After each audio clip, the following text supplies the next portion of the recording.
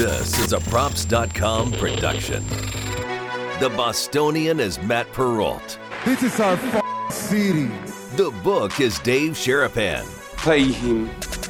Pay that man his money. Together, they are the Bostonian versus the Book. You covered 12. I covered. Follow the show on Twitter at Boston versus the Book. How do you like them apples? Bringing you the best insight on sports betting news, Matt and Dave's daily picks, and an entertaining and unfiltered dive into the sports betting industry.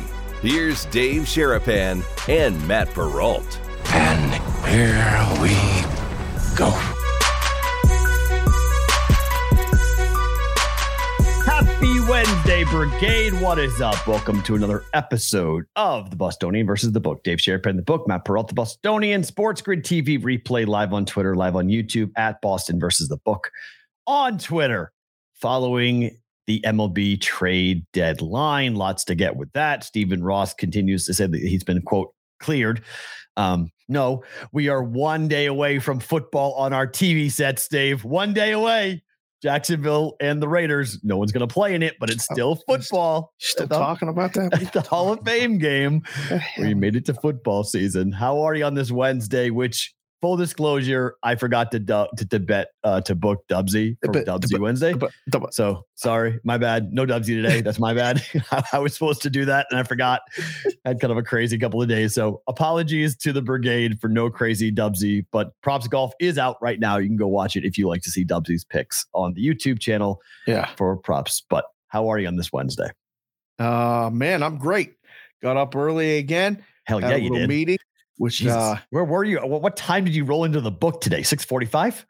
So Kevin Rogers from Vegas Insider is in town. He's going to sign up for the contest and stuff. He's trying to figure out whether he's going to do the Circa or the Westgate or what he's going to do. And we may get together later. I'm not sure yet, but he said he was doing Mitch and Paulie this morning on Beasons. Yeah, I said, "What time's your hit?"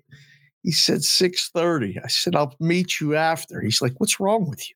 Yeah. I said, "I'm up." Be my answer too. What's wrong with you? So holy crap. He finished his hit. I'm waiting outside the studio when he comes out.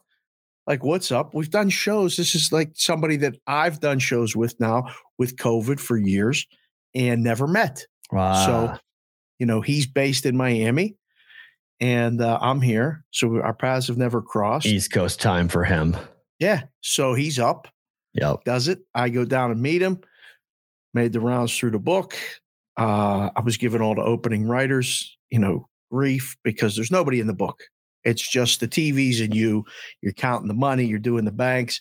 And I'm pretending like, hey, are you open yet? Are you open yet? The funny thing about Circa is there's always a window open. But the girls counting, this used to be one of my biggest pet peeves when I was the opener. No matter what time you open, there's somebody there before you asking to put in the parlay with the morning game with the Blue Jays and the Rays. Hey, you open yet? Hey, no, I'm counting. I got $200,000 in front of me right now. I'm trying to count it and put it in the drawers. Can you give me 2 minutes? So I was giving them grief, but it was fun.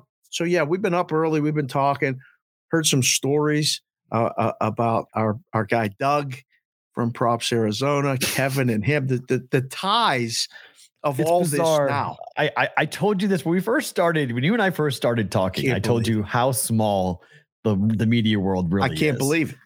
And it's all incestuous. We all know each other. We've all worked together in some form or fashion. We know, I work with Doug. I work with Dan Back. You did a podcast with Dan Back. Dan now is at Better Collective. Doug's producer is the guy that you worked with now at Vegas Insiders. Like, it's just ridiculous. It really, if you stay in it long enough, you meet everybody in some form or fashion. That's the thing, right? The people that are doing it now were doing it back then, just not talking directly about this, but talking about sports, talking about the games, talking about stories. Betting too. We're talking about betting, just not in the direct way we do it now. Right. Lee Sterling of Paramount Sports was on my show in Alabama in 2001. So I was breaking down college football games from a betting perspective 21 years ago. We were doing it. So it's been a long time of talking and waiting and wondering. And when I went to Nebraska, I was allowed to do 2 betting segments a week. That was my cap. Went to Des Moines. Des Moines was like, you can do a little bit more because my co-host at the time, Ken Miller, who who worked at CG with you, which is another connection. Can't believe it. That comes in. I was Matt and Miller on KXNO. Ken worked at CG Technology. Dave worked at CG Technology. There's the link. But they told us, hey, Ken does a lot of horse racing stuff. So we would talk horse racing and we would talk other things in betting. Paul Allen, the voice of the Vikings, is a track announcer and a big horse better. So we'd have him come on and give horse picks and whatnot. So it's all a mess. It's nuts. But it's fun though, because then you get to know someone. I mean, we get to sit and really talk and, go a little deeper than, this week's slate. And then, because we're always doing the show and then jumping to the next thing or whatever. So yeah, it was fun. Hopefully, we have time maybe to squeeze in a visit, but like these people that come in to sign up for the contest, they're doing flybys. They're in. Hell yeah. They sign up for the contest. They've got one night stays at the hotel and then they're leaving the next day. Yeah. When we talk, that's one of the ththings, why footballcontest.com is coming on board with us is because these people come in and a lot of them come in and go like, hey, who's my proxy? Like they look around. And that's why they want me and you to kind of say like, okay, footballcontest.com is, Matty and his team. We know them. So they're sponsoring our show, but we're really lucky. People are spending a lot of money to come in here. I'm going to sign up for these things on September the 9th. like I'll see you guys in a while. Like I don't need to sign up for a while. Like I'm good.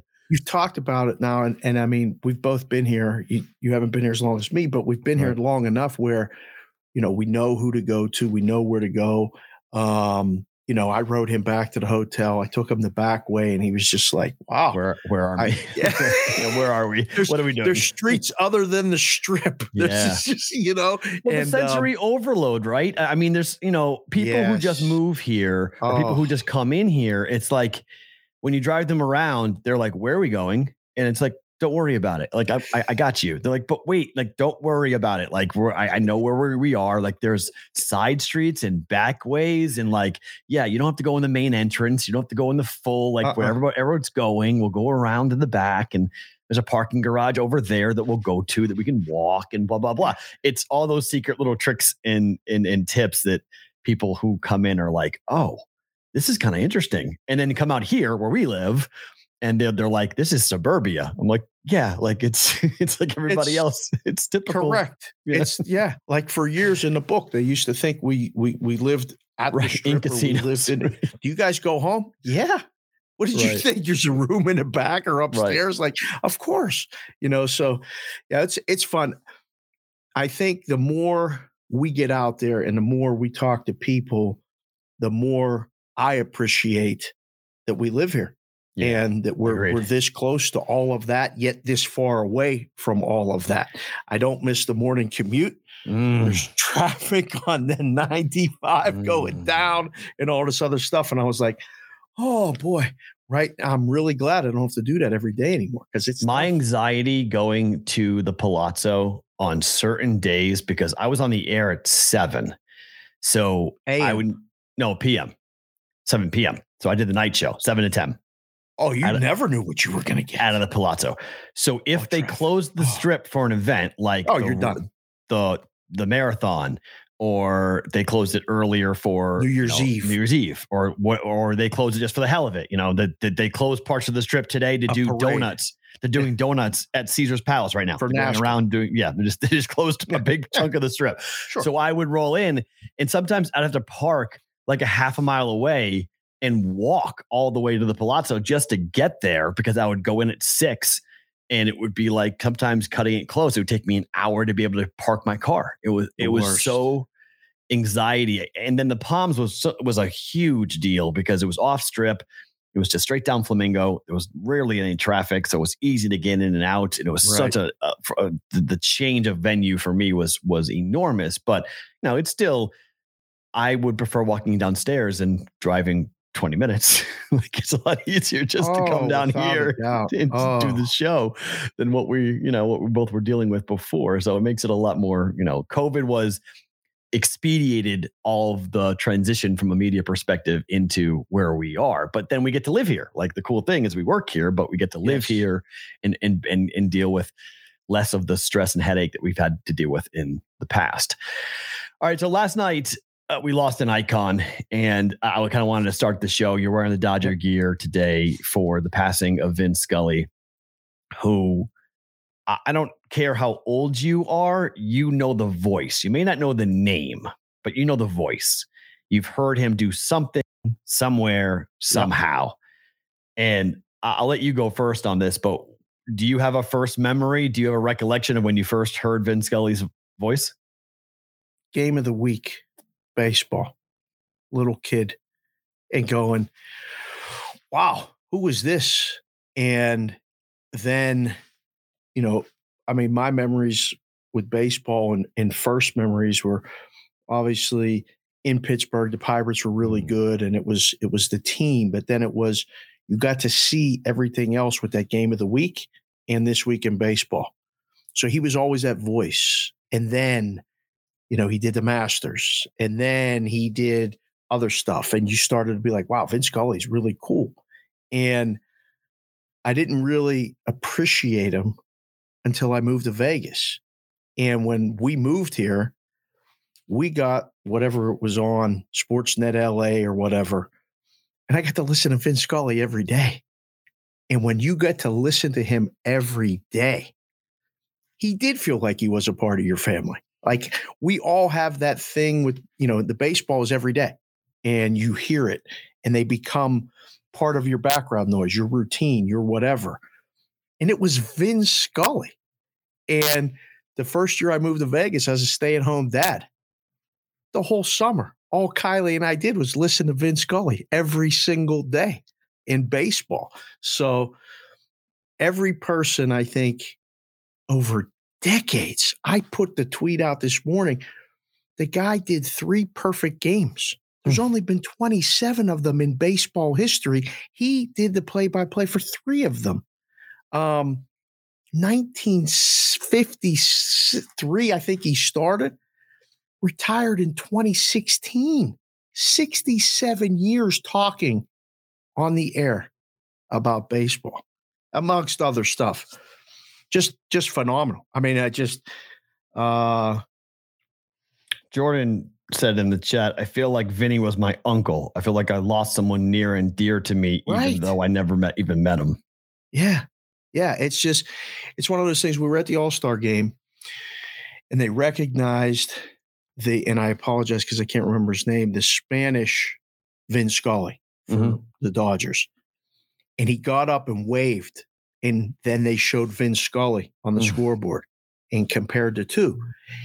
And when the news came out last night, I was at practice, but Kylie sent me a text and said, hey, wasn't he the one at the All-Star game? And I said, no, that was the other guy, but that was his picture. Yes. So I don't know, man. Like, it's just, again, I heard Dave Roberts say it best. He was a gentleman, and that means something. I thought that's a great way to say it. 1986. Oh, Mookie Wilson. Ground ball up the first base line. Dale Buckner can't get his ass down. Ball goes through his legs. Game 6 goes to the Mets. Game 7 goes to the Mets. Red Sox choke on a 3-2 lead in the World Series. Vin Scully's voice, the play-by-play voice of my life, because I heard that for I don't know how many years of that call over and over and over again. First time I ever figured out who Vin Scully was. First time I ever remember anything in sports in my life. 9 years old, watching it at the end of my parents' bed, cried myself to sleep. Was destroyed. And in that moment, if you had tapped me on the shoulder and said, your team is going to win more than anybody else in 20 years, just relax, you're going to be fine, I wouldn't have believed you. Because I thought my entire franchise was cursed, because earlier in that year, I had watched the Patriots get beaten by the Bears in a way that I didn't think was possible in football. Yes. And so I was like, we're dead. Now the Celtics would win the championship that year. So I just thought, okay, we're a basketball town and we're good. And we suck at everything else. And we can't win anything else. And 86 turned into more years in 2000, 1996, and all the way up until we see the championship in 2004 for the Red Sox. But Vin Scully's call that was it. And then I'll never forget, there she goes, the Kirk Gibson home run in the World Series against the A's and the Dodgers. Yep. That was it. Like that into the night, that was the first time I ever thought, holy shit, that just happened. Yeah. And I mean, those are my two most vivid Vin Scully memories. And I know exactly where I was. And I know exactly what he said for those play-by-play calls. And I'm an East Coast kid. I'm a guy in Boston. I didn't know much about Vin Scully. I'm younger than you. I don't remember him doing the Masters. I don't remember him doing much else besides baseball. But I knew that, Bob Costas became the other guy like this. But I knew that when Vin Scully was calling a baseball game, pay attention, because it's going to be a big game. It's a big moment. It's either a championship series or it's a World Series where Vin Scully is the one talking and broadcasting. And he was so good at just bringing you into the game and like making you feel like you were sitting next to him. Yes. Watching the game. He just made it. He broke the barrier of the screen. He just made it like you were next to him, watching him call the game. When they tell the stories today, and I saw it last night, told the story of when Hank Aaron hit the 715th home run. He stood up, he announced it, the ball went over, and he turned around. He turned his back so he wouldn't talk over what was happening and let the crowd noise take over. Like, brought you into the ballpark wherever you were. Yeah, a black man just broke the. I can't remember. I'm going to kill the quote, but I remember it very vividly when in the South, a black man in the South just hit the home run record. Yeah, yeah, and amazing. it was like, and he did that a lot. Like the Kirk Gibson home run. Oakland A's were my favorite team. I thought the Canseco and McGuire Bash brothers were unbelievable. Not the Pirates?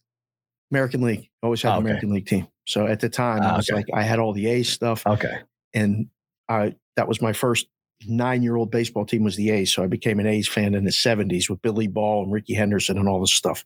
So when that ball went over the fence, I didn't have a bet on it, but I had bet my buddies in college, that was my freshman year, that the A's were going to win. Oh, wow. So. Ouch. Eckersley. Doink. Yeah. And I was like, did that really just happen? And I was home with my parents. Oh. Right. So hearing it over and over and over and watching it, it's still one of the coolest moments in World Series history. Where were you during the earthquake? Oh, Do you remember? I was in Penn State. First time I ever remember thinking to myself that like a natural disaster can do what now? Like, I knew California had like earthquakes. I had no idea that an earthquake could topple whole entire like gigantic structures. Like a parking deck can be flattened or a bridge can be knocked over. Like that was a really surreal moment for me as a kid in Boston going like, we don't have this stuff here. What the hell happens in California? This is crazy. I went to California one time before, actually moving. 1983, we took a trip, went to San Diego. Me, Brother Dan, Brother Doug, and my parents. My sister stayed at home with my grandmother. San Diego, drove up to San Francisco. On the way, we stopped in Monterey. Experienced an earthquake. What are the chances? I'm in the room with my dad. My brothers are in the pool. My mom is reading a book next to the pool. And I said, Dad, let's go. And I went to grab the doorknob of the room. Everything started shaking. The light started swinging like this. The door started shaking like this. And I was like, Dad, what is that? I feel like I'm dizzy. He's like, Dave, the room is fucking shaking. So it felt like 2 minutes. It was probably 30 seconds. Right. And I remember I was like, oh my God, that was so scary. I didn't know what to do. I was a Pittsburgh kid. This was the first time we ever been out west. I was like, I go outside. My mom is running. She's grabbed her book and she's running to the room. My brothers are in the pool. They didn't feel a thing. The water, it canceled out the earthquake feeling. So I was like, you guys didn't feel this earthquake? So when I saw that World Series and saw the damage that could do, I was like, that can definitely happen. So, but I remember how scared I was at 12 years old going, well, where do you go? What do you do in an earthquake? And then seeing those visuals and thinking about being in that stadium. Oh gosh. I remember just watching it on TV going like, I don't understand, because like I'd been in my life, I've been in major hurricanes. I've been around major tornadoes. I've been around, flooding. I've been around almost every natural disaster. I've never been in or on the ground during a really vicious earthquake. I've been there for like 1.2. Like here in Vegas, we've had like little rumblings, and you're like, what the hell was that? Like we've had that. I've never had like a full blown, like the earth is moving, like the whole thing, where everything falling, like things are falling off the table and things are falling off. You have different, like the cabinets are opening up and things are falling out of the cabinet. Like I haven't experienced that yet. Knock on wood. I haven't had to. I visited the first year back from Curacao. I took trips because I had lost touch with so many people over almost 2 years. When I would go see someone, I would be like, look, I'm staying at least 2 weeks because I haven't seen you and I'm going to just be part of your life if you don't mind. Yes, that's fine. And I went to visit my friend Rob in California, Rancho Cucamonga. Woke up to almost shook me out of bed earthquake. 6.9 or something on a Richter scale. Dang. And we were close. We were a few miles from the epicenter, whatever that. Right. Rattled this window in this room. I was sleeping in the guest bedroom. And I literally froze. I was like, what the hell do we do? And then I opened the door as it was stopping. And I looked at my friend Rob, who had grown up with me in Pittsburgh, was my line mate, lived across the street for years, known him my whole life.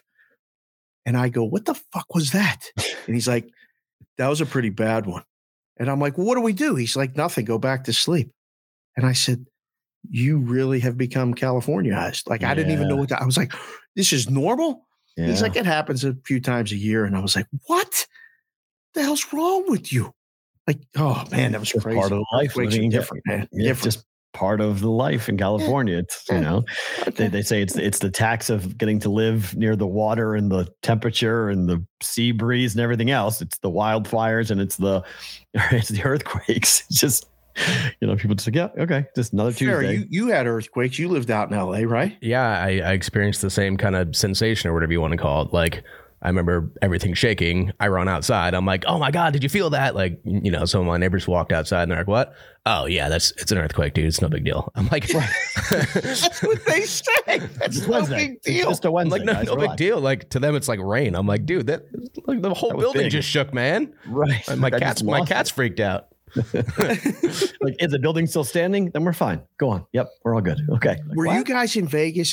When we had one, I was in the risk room at CG, and somebody was calling about betting 3 dimes on the Reds, and the limit in the morning was 2 or something. Wanted to bet, I forget what it was. It was a Reds game over, maybe. They wanted 3 dimes. They were on a phone, and the whole room started shaking. And I was like, I think we're having an earthquake. And the person on the other end of the line was like, can they make sure that we lock the line in before? Right. I was like, we're in an earthquake. Yeah. Give me 5 seconds. Wait, I mean, you'll get the number. The guy was like, seriously. So at first time I took a bet during an earthquake, the guy wanted the Reds game over. I'm like, buddy, I mean, relax. It never stops. It never stops. Even for an earthquake, you got to get the right number. It's crazy. That's amazing. Yeah. So people are asking you if you would bet the Yankees money line right now. Garrett Cole is nothing. Garrett Cole's given up 6 runs in the first inning. I don't think he made it out of the first inning. It's still top of the first. There's 2 outs. He's still in the game. He's pitched 5 hits, giving up 5 hits and 6 earned runs. Mariners are up 6-0 right now in the bottom of the first. Oh, I guess he got out of it. So it's bottom of the first. He just struck out the last out. So do you bet the Yankees money line, or what's the live total you would bet right now on this? Plus 4.5. Let me see. Can we take 4.5 runs? 4.5 runs. How about that? Yeah, we could take 4.5 runs. Absolutely. Auto bet. Mariners were plus money before the game started, I believe. Yes. Yeah. They're minus 800 right now. Yankees are plus 490. Total is 13.5 right now. Yeah, plus 4.5 without a question. Plus 4.5, minus 113 at FanDuel if you want to take a lot. Absolute bet. Right. I'll be waiting for football. It's not. Absolutely. I mean, it's here. All right. So let's go to these games. Yesterday, the Nats had the second biggest upset of the year. Yes. You mentioned it during the show yesterday. If the Nationals won the game, the sports books were going to have just a windfall because everyone was on the Mets in some form or fashion. First 5, run line, money line, parlay, everything. 5-1. What was that? It's what has been the story of DeGrom starts for years. No, they don't hit when he pitches. Yeah. It's unbelievable. He admitted after the game he had a lot of nerves. Yeah. First pitch he threw was 102. I was like, man, I would love to be as nervous as him doing whatever it is I'm doing, as cool as he was doing it. You were nervous? He got out of it a couple times during the first, he pitched 5 innings or 6, whatever it was. 5, I believe. Yeah, he went into the 6th. And he was good. Give 1 run. I mean, he did the typical thing. Good. The Mets are going to be if he's even close to that for playoffs, they're going to be a very hard out. So, what is the Soto? Because he mentioned after the game that he wanted to pitch to Soto, and he was kind of bummed that he wasn't able to pitch to Soto with the Nats. I mean, do the Mets feel, I don't know if like a sigh of relief, but like if you're in the Mets organization, knowing that Juan Soto will not be part of your divisional race again, do you feel like it's just us and the Braves now and the Phillies are kind of an afterthought, or is it, okay, we got rid of one of the teams, now there's 2 others we got to worry about? Like, how big of a story is this for the teams in the National League East that Juan Soto was gone? Well, I mean, for next year, I guess it'll be fine. Like, they're not even worried about that. This year, the Mets have to beat the Braves. That's first and foremost. They have to beat the Phillies too, and the Phillies made a move. They got Syndergaard. Mm-hmm. I mean, the Phillies aren't going away. They're going for the wild card. I don't think they can catch either one of those teams. I mean, it's fun to pitch and hit against the best players. So it made sense that he said that after. But don't forget, that thing opened minus 280. It closed minus 350, 360 in places. Got as high as 380. Yeah. It climbed. I mean, that was back down a little bit, but that was a rhombus, parallelogram, public, square, sharp. Everybody was on the Mets. But you did say, though, there will be a price where you will see the sharps take it. And at some point, they took it because it came back down from 380 down, and they ended up cashing their bets with the National. Yeah. But that's, those plays, I mean, and books are just putting 2.5 on it. They didn't just skip the 1.5 run line. They just put 2.5 on it minus money. You could have taken 2.5 even because it was minus 2.5, minus 120. And it's baseball. It was 1-1. They brought the reliever in the 6th. He gives up a bomb. The Mets couldn't score. That was it. The Nationals bullpen shut them down, which again, that makes you think, playoffs, you got to find ways to score runs. You have to find ways to score runs. You have you're swinging for the fences every batter. Try bunting, try hitting the other way. It just wasn't working. And that's the game. There's just nights you just don't hit, or you hit it right at people. That was last night for the Mets. In terms of yesterday, obviously Ohtani doesn't get moved. Soto does. Yep. Did anything surprise you yesterday for the deals that were done? Or not deals, or deals that weren't done? The Dodgers not doing anything? Not doing really anything of any significance. Yeah. That surprised me. The Giants staying pat. Don't really do anything. I liked what the Twins did. It felt like the Twins went and filled some holes and said, listen, we're going to go for it. Cleveland never does anything. Like, Cleveland's 1 game back. What? We couldn't go get something? Like, I guess not. Even the Red Sox got 3 players. I mean, even they went out and got 3 guys who can. I mean, Tommy Pham helped them last night. Yeah. Rafael Devers came back, and I mean, Devers he does 2 RBIs, solo moonshot, drove in Tommy Pham after he got a single ahead of him, and they're going to pick up a glove in Hosmer. And so, like, I don't know. I was surprised. You're right. I was surprised at that. I was equally surprised that we didn't see more teams sell off bigger pieces. I thought we would see a larger sell than we did. And Syndergaard going was one of those pieces I thought that would wind up going. I thought Eovaldi would go for the Red Sox. He didn't go. I thought the Blue Jays might be a bit more active than they were. I thought that they might go try to do a splash. I thought they might go try to get a big arm, and they didn't. They kind of stood there and said, okay, we like our guys. I was like, okay, that's interesting. So, that was some of my takeaways. But then, people are calling this Soto deal historic. How do you feel about this statement? That generally speaking, the team that gets the superstar generational talent normally winds up winning the trade. Would you agree? I would think so. Because that's what I've never, as a Boston person, Red Sox fans have long since said we don't like prospects. Prospects, go trade every prospect in the system. We don't care about prospects. We want the guy now, the proven commodity, the superstar now. And there has been times in the past where people, Craig Biggio being, Jeff Bagwell being one of them, that would look back and be like, okay, you traded away a Hall of Fame player for a reliever trying to win a pennant. But generally speaking, I'm completely cool with what the Padres gave up. 25% basically of their talent in their minor league system. They gave them like 1/4 of their entire system to the Nats. Again, he's so young, but the opportunity to have that guy on your team right now, when you're this close to getting to the World Series. You're going to have to win those 2 playoff series, but you're going to make it. Now you've assured that you're going to get a spot in the playoffs. I think they just have to finish out the string. They can, I don't think they can catch the Dodgers. Again, it's a math problem, and the Dodgers are still really good. I still would argue that they're better than the Padres because of the pitching. But the lineup's as good as any in baseball. And Soto may end up being that guy. We were saying that Trout was that guy. Trout can't move his back now. He's got some, back condition. So before we award the generational talent and award who won the trade, we got to see.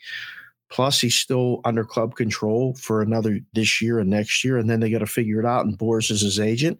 The way the economics are working, San Diego may say, you know what, we can't sign you. We can't. Oh, come on. I don't know. I think it's an out. They will have to. Yeah, they will have to sign. They gave up so many players for him. Now, they win 2 championships, maybe they won't care. But I would be very surprised if they're not signing Soto to him. The biggest deal, arguably the biggest deal in baseball history, is headed his way. Well, how about the dichotomy, right? The Nationals won the 2019 World Series. There's one guy left on the team from that team. It's 2022. It's embarrassing. Years ago. Look at you had Bryce Harper, Juan Soto, Max Scherzer. You had incredible talent on that roster. They could have been there for a decade, and they couldn't hold any of them. Nope. They're all gone. They're all left. So that's a problem. That's a problem for baseball. It's a problem. In Washington, D.C. is not a small market. It's a large market with a lot of money in Northern Virginia. And you've let these great, talented players walk. And D.C. people, I got a friend of mine in D.C. who's a Nats fan. They are mad today. They are angry that this happened. They don't want to see bad baseball. But the Orioles being bad, my friend said this to me yesterday. He goes, the Orioles being bad's a problem, because there's no pressure on the Nationals because they won the World Series within the last 10 years. So Baltimore hasn't won it in my life. So it's easy for the Nats. The Nats can go, well, what do you want? You got Baltimore that's sitting there down the table, down the road. What have they done? We gave you a ring. We won a championship with Soto. We won a championship. How long does that championship pass get you? I think in New England, 3 years. But I don't know about Washington. Maybe it's longer. It just doesn't, I feel like it doesn't pacify justify everybody. No. Yeah, it doesn't work for me where you go, okay, we won, so now we can flip it all and tank and be that way. Like we saw the Marlins were really the first baseball team to do it back in 97. And they brought in a lot of free agents and then they didn't keep them and everybody left. And then they somehow circled the wagons again. One more time. Was it 2003? I think it was. Right. Won it again. Yeah. They haven't been good since. I mean, they just, they peak at the wild card a little bit. They get some talent. Now, granted. Now, I do think they've got a core, though. I do think that this Marlins core has got the potential next year to be pretty good. The pitching is unbelievable again. They're doing it with Alcantara's like for real, the Cy Young Award winner. If the season ended today, he wins it. The guy's just today. Yep. Yeah, he's amazing. So I just don't think it's so different, the mentality now for the smaller market teams. Kansas City, they won a World Series 7 years ago. They're one of the worst teams in baseball. Just flipped everybody, gone. See ya. You can't keep them.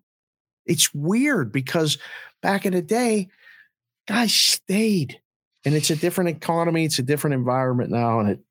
And for baseball fans of specific teams, it don't work. So we know that my luck has changed because of the Mariners and the Yankees yesterday.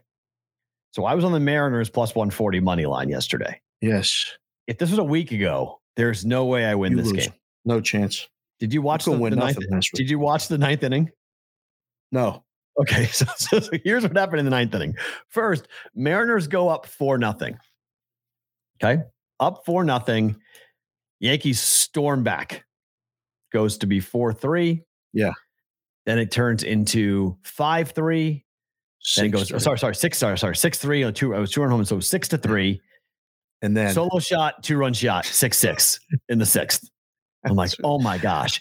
Pinch hit, 7th inning, pinch hit home run. Seattle Mariners. Yes. 7-6. I was watching it then. Yes. Top of the ninth, we get a insane insurance run that goes over the top of LeMahieu by like an inch, goes over his glove. 8-6.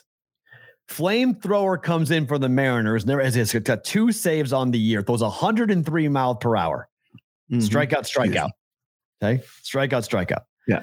LeMahieu, 2 outs, little bleeder over the first base bag, right inside the right field foul line. Yeah. Fair ball. Yes. Single. Yes. Here comes Judge. Yeah. 5 pitches, walk. Rizzo. By the way, not one of those pitches the Judge was close. No. One was. He threw 103 mile per hour fastball on 3-0. It's ridiculous. And Judge was like, you threw 103? He's like, go ahead. He just spit on it and said, see you later. Next pitch, slider, way off the plate. Right. Then here comes Rizzo, who has hit a home run in 4 straight games. Yes. Including the game earlier at an at-bat in his first at-bat. Yes. Hottest hitter on the planet. Yes. Walks him. Bases loaded. 2 outs, 8-6 game. A single ties it, a double wins it. Grand slam obviously is a walk-off. Pinch hit. Here comes who was it for the Yankees? I can't remember who was pitching. Contreras? No, who was I'm forgetting whoever it was. Anyways, goes to 0-2. 1-2, 2-2. I'm pacing around my house going, you got to be kidding me. You can't walk in a run right now. You can't do this. Somehow throws a backing up breaking ball that gets him fooled. Strike 3, game over. 8-6. Mariners win. One of the crazier, it was a white knuckle ride. Feels good though, don't it? Well, comparatively of what I was a week or 2 prior. Yeah. Right. But I'm like, man, this can't happen. But we get the plus 140. Red Sox on the run line. Astros on the run line. Red Sox win the game outright. Red Sox are 5-1, by the way, against the Astros this year. They can't beat an American League East team to save their lives. They're 5-1 against the Astros. Baseball makes 0 sense. Doesn't make any sense. We mentioned the Phillies, and we'll see. By the way, it's 6-0 Mariners still right now. You can take plus 4.5 even money. Garrett Cole's still in the game, I guess. Yep. They don't want to burn the bullpen, so they're going to make him wear it and see how long Garrett Cole is going to stay in the game. Telling you, you should bet the yeses on Garrett Cole. I've seen this since his Pirate days. You get to him in the first inning with either solo shots or string a couple together, get a 3-run shot. He gives up home runs in the first inning. I'm telling you, these guys go up looking for fastballs. It happens a lot. We can have SoCal go through his starts. Not good. When he goes, go through his starts this season, see how many times he's given up a run in the first inning. I bet it's over 50%. If it's not, it's close. So with the prices getting pluses, you bet the yes, because he's always favored the no. Right. So come out on top. He'd come out on top. It's 2-2 Blue Jays Rays. Nothing in the fifth. Phillies Braves. Nothing. Diamondbacks and the Guardians. That game in the second inning.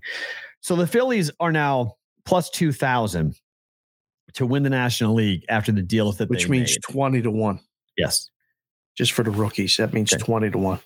Any interest in the Phillies win the division? No, the NL. To win the pennant. Yeah. I would ask you this question. Do you think they can make the playoffs? Yes. Then it's worth a possible bet. I think depending on the matchup. Yeah. Depending on the matchup. Because you just have to win the first series. The baseball playoffs this year are 3-game series in a first round. Number 1 seed gets a bye.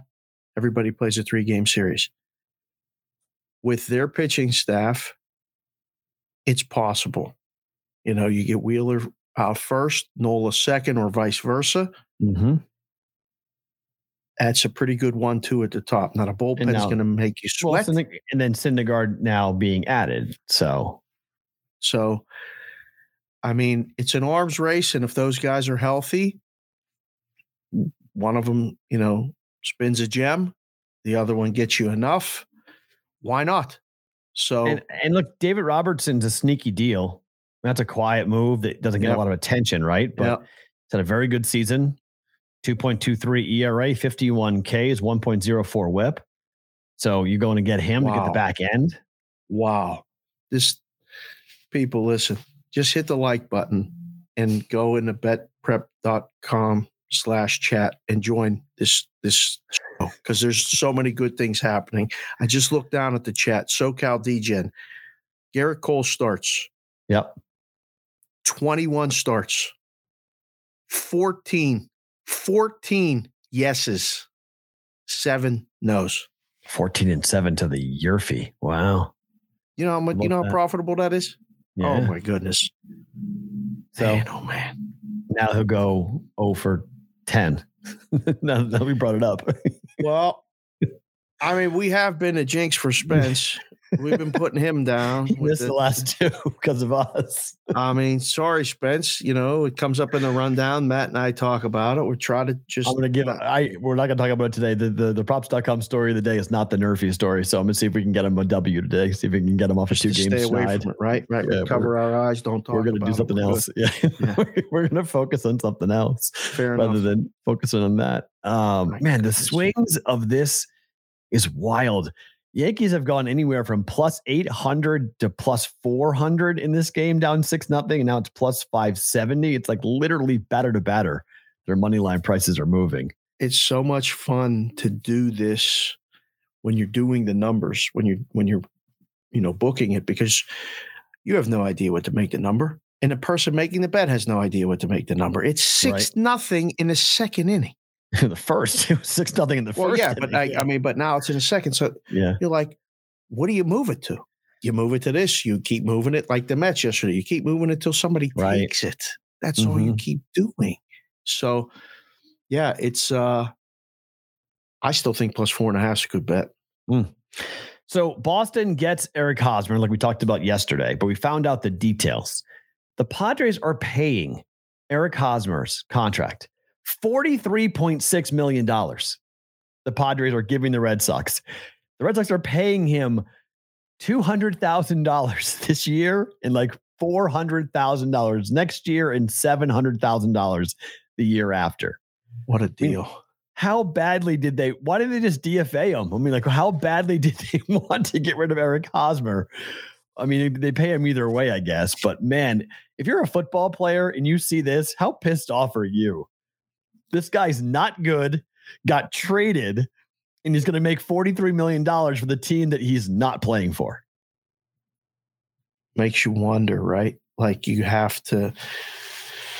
when those guys talk about their distrust of the owners and the stuff like that, like it's real. Like look what they're doing. How does the NFL not have guaranteed contracts? They're getting it better. They're getting this guaranteed money up front. Right now, they never did that before. But it's quarterbacks. It's all the skill players. Like if you're a right tackle or right guard, you got to be like, man, I blow my knee out and I'm done. Done. And I can't move. I can't play. I get fine. I might get a pension. I might get some type of, injury pay. But Eric Hosmer is going to get paid $43.6 million for a team he's not playing for. It's unbelievable. Bob Bonilla gets $1 million a year, hasn't played. That was a contract, but that was because he was very intelligent and how he, July 1st is Bobby Bonilla Day. Right. Gets $1 million every July 1st. Yeah. So, I mean, the contracts are guaranteed whether they're playing or not, but that tells you a lot that the Padres had to get this done. Yeah. Just pay it. It's $43 million. Yeah. That's okay. That's okay. Just sign off on pay it. Get him to Boston. We need him out here. He can't play. We don't want him playing. He's not going to play ever. We're taking Josh Bell to play first base. So we don't need him here, pretending to be a bat off the bench because we're not putting him in to hit. Because he can't hit. So, what are you doing? Right. That's what I'm saying. You can't DH him. You can't pinch hit him. You can't do anything. Like, he's there for his glove. So, now he comes over and he did not want to go to the Nationals. Nationals were one of the 10 teams on his no trade. Boston was not. So, he wound up going to the Red Sox. There's backlash in San Diego to good riddance, Eric Hosmer. You weren't a real Padre anyway, and all this other stuff. I had my buddy Charlie sent me a text this morning, from one of these Padre sites and stuff. They're mad he didn't just accept the trade. Yes, because he almost screwed it up. They thought he was going to blow the Soto deal. You have your life blown up. You're just going to accept the trade to a shitty team because your organization, you want them to win. You always have to put yourself in another person's shoes and just understand it. You don't have to agree. But why should Eric Hosmer just say, yes, I put the Nationals on my list for a reason, but I'll waive that and I'll go there for the team, for the organization, for the fans. I'll go to Washington. No, I'm not going to Washington. You figure it out. Trade me somewhere else. And I'm trying to see if I can. There was a message on the Discord channel to me last night. I have the text from Uncle Charlie. It's going directly. It says, Matt, these guys are making millions of dollars. Who gives a shit if their lives gets blown up by being traded? I have no sympathy for that. Money makes everything go round. Wow. And I wrote back to him and I was like, well, that's your right to feel that way. But there's a right way and a wrong way to do things, no matter the money. There is a right way and a wrong way. This is from, it says, a Padre fan. We would like to say this to Eric Hosmer from all the San Diego Padre fans. You will not be missed. You showed who you were when you were dealt and said no to the trade. If you wanted us to win as bad as you said when you were here, then you wouldn't have vetoed any trade. It was for the best of the team, and you know it. You were wearing fool's gold yellow at the end of your career. Whoa. And it went on. What you showed us is that you're a selfish person, and your stats showed that all the years you were here. Woo, baby. You knew you were aging, and you fleeced us with that terrible contract. That's true. You didn't do the job to be the guy we signed. You clearly didn't put in the work. I'm glad we are paying you the petty $40 million plus to leave. It will be chump change when we win a few World Series now. A few? What? People, slow down. A few. Hold on, Padre fans. We're planning the parades already? Not one, but two? What are we doing? You got to team up the Highway North here that's going to have a lot to say about these multiple World Series you're talking about. Man. My Thank you for leaving. You're Boston's problem now. Yep. Look, this thing was sent off. Red Sox, I'll take it. As I said yesterday, I'll take the glove. He's making $200,000. He's free. Like, if he sucks, I don't care. He's free. It's not going to hurt the Red Sox any to have him in there. Off the bench, he's a glove in the late innings. And, 7th, 8th inning, 9th inning bench. We know he can play gold glove caliber first base. That's never been a question for the guy. So defensively, he's fine. It's the offense that's been the issue for him. Just like Gallo, man, now going to the Dodgers. It's the same thing. Like, sometimes maybe a change of scenery helps and you can hit better. Maybe you refined the stroke. I mean, he helped the Royals win the World Series. So, I mean, the guy's got championship pedigree. He's been there, done that. Hosmer has a ring, right? Yeah, from the Royals. Yeah. So, I mean, of all, in terms of like who Eric Hosmer is, he's never been called a bad guy. I don't know if I'm with you. No, that's kind of a little crazy. That's a shot right there by a Padre fan. I think he's being selfish by exercising the contractual right that he negotiated. It's not the right word. Selfish is not the word that I would use. You can say, cry me a river. You're making millions of dollars. I don't care if you're upset. You can say that, but don't call him selfish for negotiating a contract clause and then using that contract clause to not be traded to Washington. So, I mean, I get fans are overreaction. Yeah, but like, think about it. If somebody just comes to you in your job and you're living in San Diego and you're established and they tell you, hey, get just transferred to Washington, D.C., you leave tomorrow. What do you do? Your wife's 8 months pregnant. Oh, throw that on top. Yeah. Throw that on top. People aren't pretty. Starts next week, by the way. The only reason why I know this is Casey McDonald worked for Nesson, so I followed her when she was on Nesson, and she was with Hosmer when Hosmer was at the Royals. They broke up. They got back together. They got married, and now she's pregnant. So, like, I've seen it through her social media as to what's been going on with Eric, and so that's. I guarantee you they were building a house. They were building a life in San Diego. Their kid was going to be raised in San Diego. Like, he has 3 years left on his deal.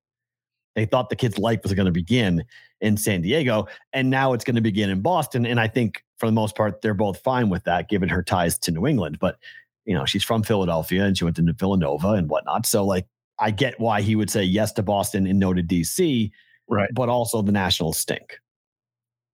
So, and are going to Nationals are a lot further away from winning than Boston is. I mean, and just playing at Fenway Park in front of people versus playing at Nats Park with nobody there. So it's a different experience. Yeah. I get. I mean, I'm not mad. I'm not mad at him at all. I thought it was funny. If he blew up the trade, I was like, this guy needs to get sent out of town. Like, he's not going to. He wasn't going to blow up the trade. They were going to figure something out. Yeah, there's no question they were going to figure something out. Yeah, you have to. For Eric Hosmer, right? Can like Eric Hosmer blow up? Eric Hosmer's no matter what, they would have found the number, just like in the book, to get somebody to bet the Nationals yesterday.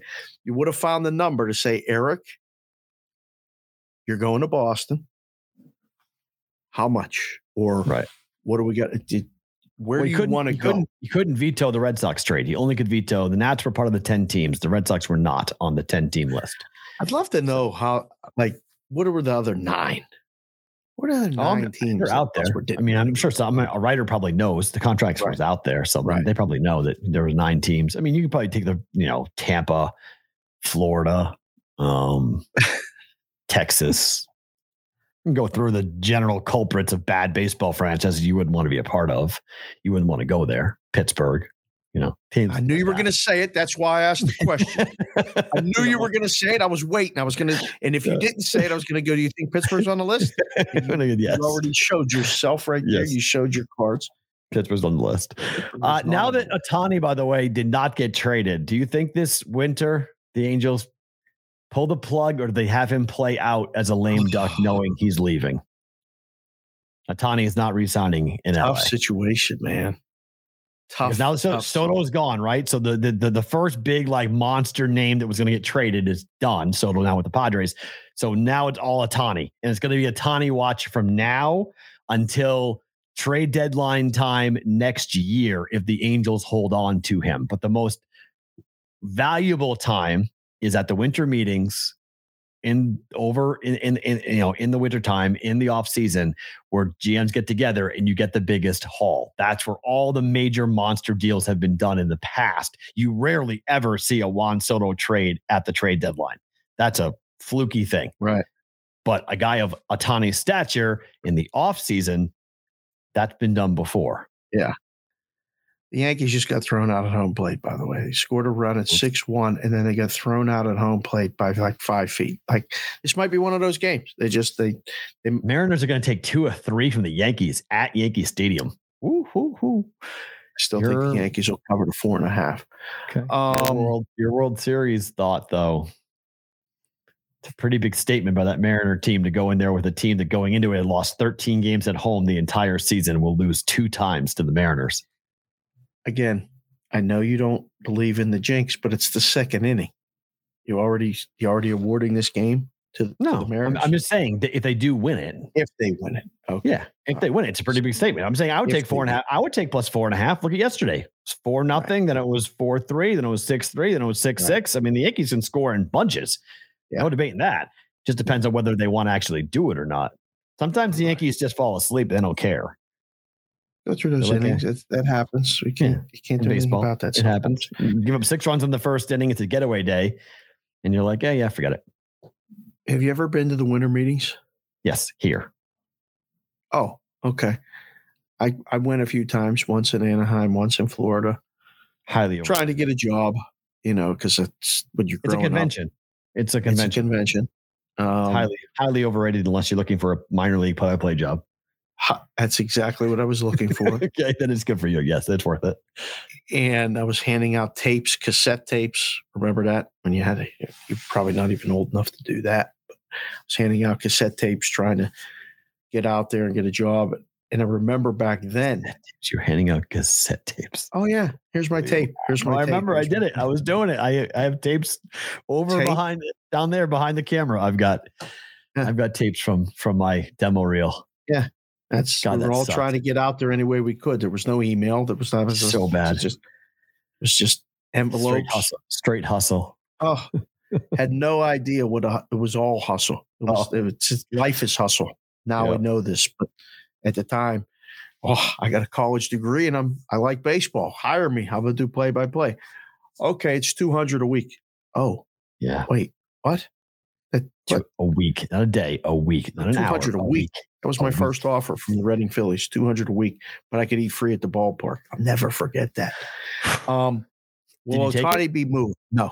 Did you take it? No. I was offered the Pittsfield Mets for the same price. Said no. Yeah. I was like, I'm not going to Pittsfield, Massachusetts to be the voice of the Mets because I'm not going to be a baseball broadcaster. I knew that even then. That was not going to be a good move for me to do that. I was like, I said $200 a week. It's $800 a month. How much are apartments here in Reading? And the one kid was like, well, if you don't get a roommate, you could probably get a place close to the ballpark for like $500. Okay. My car payment is $180. I'm going to live on $300 a month. Well, no. Other expenses? $500 and $180 was $680. Yeah. And I said, all right. So now I'm just doing the math. I'm like, 800 minus $680. That's $120 a week. No, a month to live on. A month. Yeah, to live on. So I'm like, all right, that's $30 a week. Like, what's gas? Ballpark. I will forget about gas. I was thinking about getting a bike to ride. I mean, minor league sports, arguably minor league sports, and they've gone to court over this, but minor league sports from the broadcaster to the player all the way down is probably the most ridiculous pay structure in all of them. I don't want to say America, but it's they make people work the longest hours for the lowest pay in sports by far, but maybe in all of life with how many hours you end up spending at the ballpark working versus how much money you're compensated for being involved as one, a player, or two, a broadcaster, three, in marketing or PR. And oftentimes you're the broadcaster, your marketing, and your PR. You're doing all three.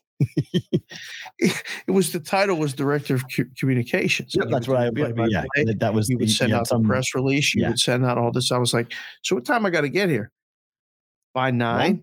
Yeah. by 9 lucky. in the morning. Oh, no, they want to do it at 9 a.m. Oh, my. 9 a.m. Yeah. And So, the team was I was away. It offered was 9 to 5. sales. I was going to be the lead salesperson. Oh, yeah. I was going to be the director of comm. I was going to be director of PR. Yeah. I was going to have to do the game notes before the game. Always. Then call the game. Yes. Then conduct all the post-game interviews with the media. Correct. And then write the press release afterwards for the game story and send out to the papers. To the newspaper. One person. I think it was $250 a week is what they offered me. That was short season single A baseball. Right. Yeah. Just think about the math. That if you got there by 9 and the game didn't end until 10, and you still had to finish. Yeah. So it was 9 to 12. Yep. That's 15 hours a day, baby. 7 days a week at certain weeks. On those homestands. Yeah. On the off day, 7 days a week, and you're getting $200. Thank you. Here's $28. You're making essentially $1 an hour is what you're kind of like essentially like walking yourself into. It's the biggest racket in the world. Right. I tell kids, like, you got to pay your dues, but at some point, it's tough. It's tough because you can't get a second job. That's the problem. Like, correct. You can't work somewhere else. So they hey, go get a job. Right. Yeah. Make money. No.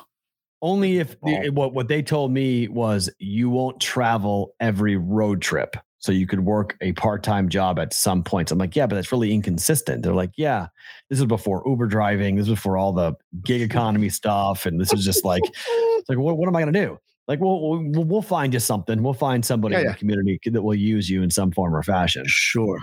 I was like, I'm not moving to Western Mass on a maybe. Like, that's not smart. Yeah. It's like, appreciate it. Thank you very much. Tip of the cap. I'm done. I'm moving on. I got my message from above. I drove to Reading in December for the interview.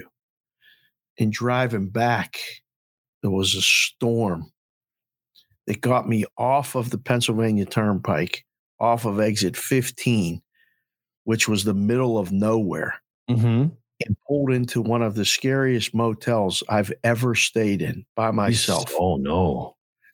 And I checked in. The room was $29. It was freezing outside. All the roads were closed with the rain and the snow. And a woman handed me the key and a baggie of ice. And I was like, what's this for? She goes, there's no ice machine. So we give you the ice when you check in. And I was thinking, it's 12 degrees outside. There's an inch of ice on the roads. It's snowing, and you handed me the key and a bag of ice. I slept with one eye open. I called my parents. I said, I'll be home in the morning. I'm like, is it that bad? I said, it's bad. I'm not driving in this. And I pulled off, and I took that as a message. You're not going back to Reading. Smart. No job. Sign. Yeah. Why did we live in that part of the country where you'd have to sleep in a bad motel because you can't drive on the roads because of the weather? I didn't know any better. We didn't know any better. I know. I don't know better either. It's just now that I look back on it, I'm just like, why do human like when Doug, we mentioned Doug Franz earlier. Doug used to say to me when I moved to Alabama, Doug used to say to me, you'll never go back. And I'm like, what do you mean? He's like, as an adult, you'll never go back to that. Once you've had a taste of no snow, sleet, sand, cold, wind, once you're done and you're out, you're not going back. Not unless you have to. Because I'm not going back. He spent 15 years in Phoenix, been there now for 16 years in Phoenix. It's like, I'm not going back. And I'm like literally parroting Doug Franz. I'm not going back. I'm not going back to that. I went back after Curacao. I landed in Pittsburgh in February. It was 9 degrees. I spent that winter huddled in the fetal position every day. And it's so cold. I don't want to ever go outside. How do you do this? I said to my parents, and my sisters were home and stuff. I was like, we can't live like this. We can't do this. I don't have to do this. I just lived. There's no way I'm not doing this no more. You don't have to. Our kids have no idea. Our kids have no bleeping clue what it's that's unbelievable. Like. Yeah. What that's like. I tell them all the time. I mean, like, I got kids that got scholarships to go play back east or in the central part of the country, where you were from, Nebraska. Not from Nebraska, yes, I spent there. Kansas and stuff. And they're like, Coach Dave, we should have listened to you. I'm like, I'm telling you, it's not that bad. You got to figure it out. It's really a different way of life. It really is that bad, though. Oh, it's tough. Oh. I mean, again, when you're dealing with -10 and 110 air temperatures in the same calendar year, it's that bad. It really is that bad. The cold hurts. Yes. But the humidity and the heat make it even worse. Yeah, but we deal with heat, but humidity is easy to deal with.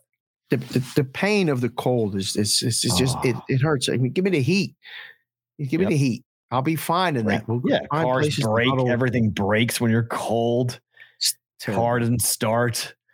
It's the worst. That turnover sound. You go to turn the engine. You don't do it anymore. But before you stick the key in, you turn the engine, and you just that sound, and you're like, I'm dead. How cold is it right now? It's 15 degrees. Oh, the battery's dead. How long is it going to be to get a jump? I don't know. 2 hours. Great. Got to freeze my butt up for 2 hours. Hope I survive. Hell with that. I don't want to do that. Nope. I don't want that. All right. Games tonight. Yep. Blake Snell and the Padres are -330 tonight, Dave, against the Rockies. Well, the Rockies are 8-6 this year against the Padres. Sure. What is this? Blake Snell, for a good portion of this season, couldn't win a start to save his life. Nope. And the Rockies have done well against the Padres, and we got a 330 line tonight. It's excessive. A little bit excessive. I mean, saw it yesterday. They don't always win when they're this high. This one won't go up that much, though. This one, this is already coming down. This is, if you look across now, Circa's down to $3. Everyone else is $3.05. William Hill, Caesars is $3.35. How is that high? FanDuel was $3.30 this morning. Yeah, it's coming down. It reached a point. People had enough. The bad guy said, "Give me this Colorado team." Again, to probably listen to the show. Hit the like button if you come in and listen to the show, and then go bet the Colorado, please. Seriously. Dodgers and the Giants so far in this series, 2-0 to the over. The hell's going on in this series? This is really weird. This is not a typical Giants-Dodgers series. Thinking it's going to be low scoring. You've had the good arms going. You have your Urias going tonight for the Dodgers, but do you bet the over again tonight? Probably. It's right back to 7.5. The books keep on putting up the same number. Again, it's just like betting, right? If you have the right bet, the process, you stick with the number. I'd make it 8. I would make it 8 just to say, go ahead, bet the under. Tell me that you think I'm wrong is fine today. Mm-hmm. Because the lineup's hitting. The Dodgers lineup is hitting. Both the lineups are hitting. Yeah. Both. And the Giants are answering back. But the Giants, didn't they trade? They traded Darren Ruff. That's their 3-hitter, right? Yeah, I'm stunned. I love him. Creighton kid. I know Darren Ruff. I was bummed, but he got sent to a good spot. So he went where? Atlanta? I think the Phillies. No, hold on. Where'd Darren Ruff go? He went to the East Coast. Hold on. He went to the Phillies. Right on. Hold on. No. The Mets got him. Oh yeah, JD Davis for Darren Ruff. That was a swap. Yeah, so he'll be the bat off the bench for the Mets. It's a pretty good addition for them again. Oh, I love the Mets addition. That's great. I think it's. I love it. I like it for Ruff. I like it for. JD Davis will go in there. He'll be the bat off the bench. But yeah, the Giants. That was one of the moves I was surprised that the Giants did. Right. But Ruff's 36. JD Davis, and then a bunch of. Wow, they got 3 pitchers back. The Giants got. That's why. 2 lefties and a righty. Davis is 29. A little younger. Yep. Interesting. I would bet over. I would look to do that. It's some of these streaks you just ride. Yeah. Yeah. Bet the streak. He's been good too. The Broncos, let's talk some football here. The Broncos lost Tim Patrick for the year yesterday, ACL tear. Tell a lot of people who Tim Patrick is. And by the people, I mean me too. Wide receiver for the Broncos. Thank you. Was expected to have a pretty big impact for this offense this season. Had shown some spurts, shown some signs of being a guy who could have a breakout year for this team. And now he is out for the year with an ACL injury. By your reaction, I'm guessing you don't think it's a big deal. No.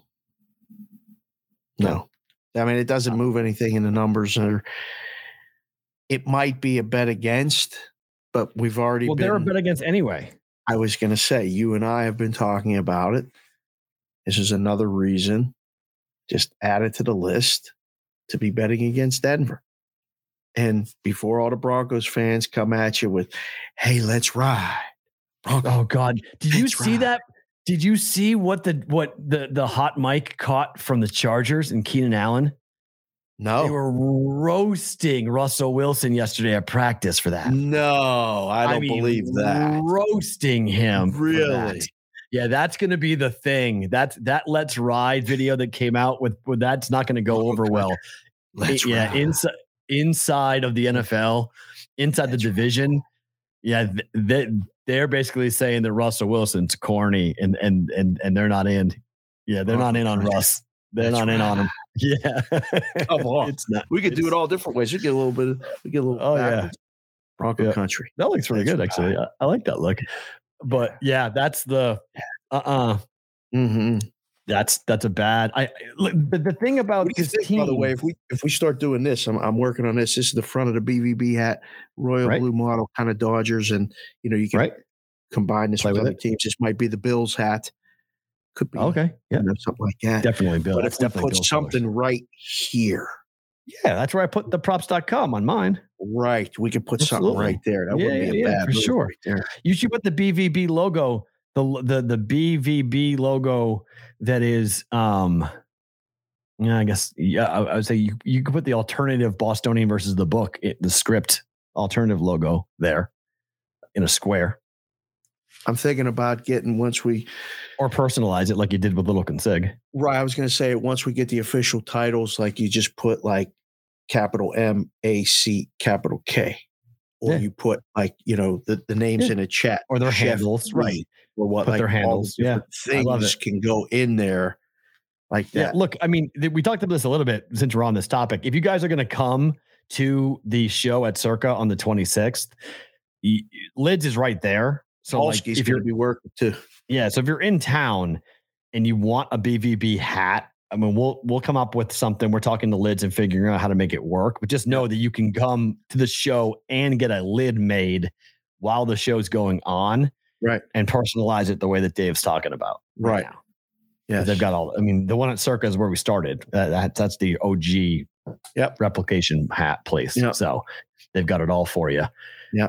For hats and selections and make a hat and whatnot. So you guys can do that. I still think the Broncos are a fade, and everyone is like, I think the Broncos are a sneaky team. I'm like, yeah, no. Sorry, I'm not buying the Broncos as a sneaky team. I just looked down at the chat. What? Kendall just said, hey, Matt, just filling you in. No one says roasting anymore. Oh, sorry. That's my 8-year-old. Didn't realize that. What's the term now? What's the hip term on the YouTube channel these days? You got to learn all this stuff, man. They don't say roasting no more. What did Madeline say the other day about that? Yes, Maddie had a different word for it. I can't remember what they were. Yeah. It's something. I'll have to ask her. No, she didn't say that. It's some other type of some Loud House, I think, from what they say when that when cartoon. Yeah, it is so loud. It's perfectly named Loud House. They never stop talking. Absolutely ever.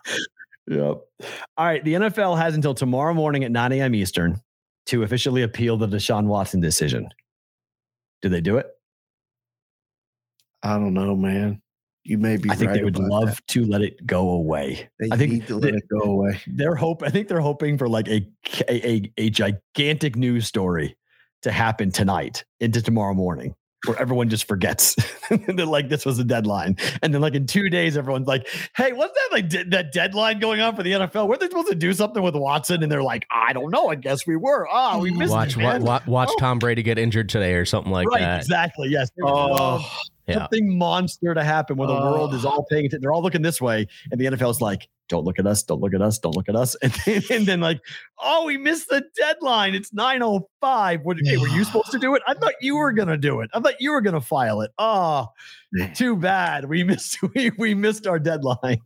Because they want the story gone. They want to stop talking about it. They want to move on. They do. And upon reading deeper, some stuff is that by appealing, they take this to court, and it becomes testimony and open a lot of things that I think a lot of people want to make go. Well, that's what the NFLPA said to the NFL before the ruling came out. We're going to accept the ruling. The NFL, you should too. And it's because if they don't, they're saying you give him anything more than the 6 games, we're going to federal court. And it's going to be just like Brady and just like other cases where you get discovery and you get to dig around in what the Texans knew. Yeah. What did they do? Yeah. How did they facilitate it? How did they help? And you're putting women on the stand. It's very dangerous from a league perspective to go to court. I don't know. I'm not positive they wind up doing it. They may not. I don't know either. I don't know. I really don't know. I mean, I say nobody knows shit all the time. I don't know. I thought they would. I think they want to. They want to saber rattle. I think they want to saber rattle it to make the PR appearance. But I think deep down they don't want to. They just want to because they need to set a precedent for a harsher sentence for when you really do shit. Correct. But the problem, I agree with you, but the problem that the judge cited is the inconsistent nature in which these penalties are handed down. There is no rhyme or reason for how the NFL punishes under the conduct policy. And so that's the problem. They haven't properly negotiated this to say, all acts involving sexual misconduct equals this. Right. Ownership included. You all have to abide by this type of punishment. And it literally is putting your finger up in the air and go, which way the wind's blowing? Oh, okay. That's how, how tough am I going to come down on you? And if you're Robert Kraft or you're, Jerry Jones, I didn't see anything. What do you mean? They didn't do what? I mean, what Florida trip? He didn't do anything. Like what video of him doing what? What? No, Robert Kraft wasn't doing that. So that's the problem. And the judge even said that. Judge Susan L. Robinson was like, you guys are so inconsistent. I don't know what to do. There's no precedent. There's no rhyme or reason for how you come up with a conduct policy. You've got, a pretty strict rule when it comes to betting on football or betting on games. It's a year. Bam. Hit it. No salary. You got that crystal clear. Integrity of the game. But for conduct outside of football, it's really whatever Roger wants. Yeah. So that's the problem. It shines a bigger spotlight on this. And if you go to federal court, you have to explain why you want it to be worse than what Susan L. Robinson gave. And it can't be, because a bunch of people are mad at us for giving a 6-game suspension. Can't do that. It's got to be worse than that. That part's not going to hold up. No, it can't be like, hey, there's a lot of pissed off people because he's got a 6-game suspension.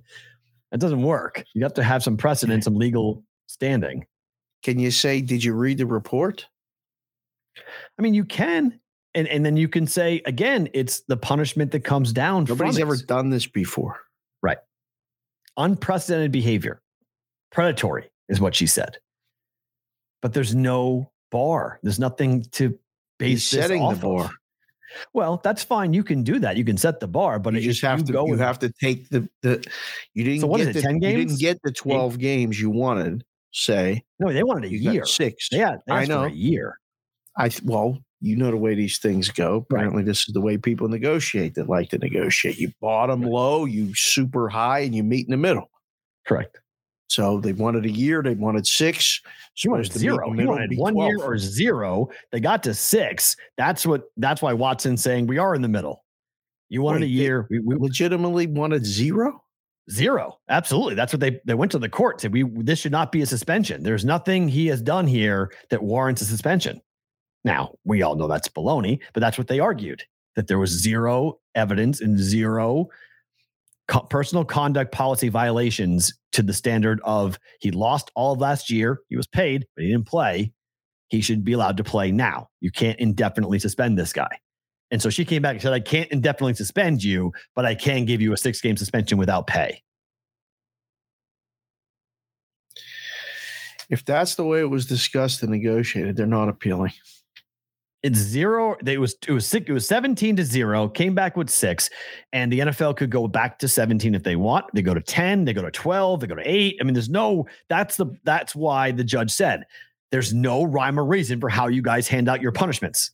And so I'm just going to go about that. Because she is 100% right about that. That's 100% right. And that's why she was hired. I mean, she's a retired federal judge who was brought in as an arbitrator because everyone knows that Roger Goodell can't be trusted because they think he's a puppet for certain owners, which by all accounts he is. So they take him out of but now he's right back in the same spot as being a puppet for certain owners. And you know that Jerry Jones and Robert Kraft want this gone. They want no part of this. They don't want to have their names tied to this. Everybody wants it gone. Right, but those two guys really want it gone. They really want it gone. They don't like to see the pictures of Jerry Jones with all these different women over the years, him inebriated and drunk, and have these pictures taken, and then we all have the case in Florida with Robert Kraft. Nobody wants that. No. So the league wants to go play football. This is the start of a new league year. Let's go play football. But that's not what society doesn't want that. And I can't. There's enough to talk about in Florida in football and the NFL. There's enough to talk about. They don't want that story coming out. Well, let's talk about that right now, because here comes the owner, Stephen Ross, saying he was, quote, cleared. This is the same nonsense the team said yesterday. Now Stephen Ross, in his own words, is coming out and saying he's been cleared by the NFL. Yeah. Pro Football Talk wrote a huge article today essentially saying, what the fuck are you talking about? No one cleared you of anything. You have not been cleared of wrongdoing. They just didn't have any evidence. This is like OJ saying I was declared innocent. Well, no, they just couldn't prove it. There's two very different things between being cleared and declared innocent versus we couldn't convict you. Yeah. It's a mess. I cannot believe it. I read that. There's the link right there. Yeah. The word bullshit ends the article. I give him credit for writing it, because it's the first thing I thought when we talked about it yesterday. Then I watched today Chris Canty talk about it and said, where is the punishment for Ross? I believe somebody said that yesterday when I said, what does he get? Yep. Oh, they fined the team $1.5 million. They took away the first round draft choice. What does Ross get? October 17th. He can't go to the games until October 17th. October 17th. That's his punishment. That's it. Yep. Brian Flores got literally shown the door for winning. He was set up to fail. We'll hire this guy until we can get Brady here to play quarterback. Peyton will be the coach. Go get this guy and give him a job, and he'll lose. Wait a second. Wait, he's winning. Whoa, hold on. Let's have a meeting. Hold on. We got to have a meeting. Our draft pick position, sir, is more important than our results on the field. What are you talking about? I'm the coach. We're trying to win games. Captain. Remember, this was the Ryan Fitzpatrick Tua Tagovailoa situation. Yeah. Where he kept on playing Ryan Fitzpatrick, and the ownership wanted Tua to play because they wanted to lose. Fitzpatrick was winning. That was the problem, including the helmet turn game against the Raiders here, that crazy come from behind victory. Yeah. I mean, all these games that were going on, and Brian Flores was saying, I'm playing the guy who I want to win. And then Fitzpatrick would win. And all of a sudden Tua would play. And he would say, no, ownership's not telling me what to do. But we knew that ownership was telling him what to do. It was clear as day that they were telling him what to do. It was was crazy because the Dolphins were like a play every week, right, for a lot of guys because the number seemed too high at the beginning, opener, whatever. When they were dogs, they always got bet. And then when they were favorites, it was short. Yeah. It was always, instead of being 3.5, it would be 2.5, and they would play it up. It was just weird. Mm-hmm. And now I'm reading this stuff with the benefit of reflection, and I'm going, can't go to the games until October 17th. That's it. Like, how can this be, P-Roll? How can this be? Because they don't know or can't find a punishment that is actually, detrimental to an owner. You can hurt the team. We talked about this yesterday. They said in the report the conversations happened. But we're just joking. How we don't know if they were serious or not. It was 100 dimes. Dimes, for you people that don't know the gambling term, is $100,000. And I said it yesterday, I'll say it again. I've taken bags of cash multiple times. The paragraph Kyle, 100,000 cash on the counter. They put it on the Browns. One such comment is a claimed offer by Mr. Ross to pay Coach Flores $100,000 to lose games, as to which there are differentiating recollections about the wording, timing, and context. However phrased, such a comment was not intended or taken to be a serious offer, nor was the subject pursued in any respect by Mr. Ross or anyone else at the club. So it happened. Do you remember in Beverly Hills Cop when they were talking to Gilbert Gottfried about the parking tickets, and Billy and Taggart put on the glasses and put their hats down real low so they could pretend like they weren't being recognized? That's what I'm doing right now, and I'm going to just say it. It's fucking bullshit.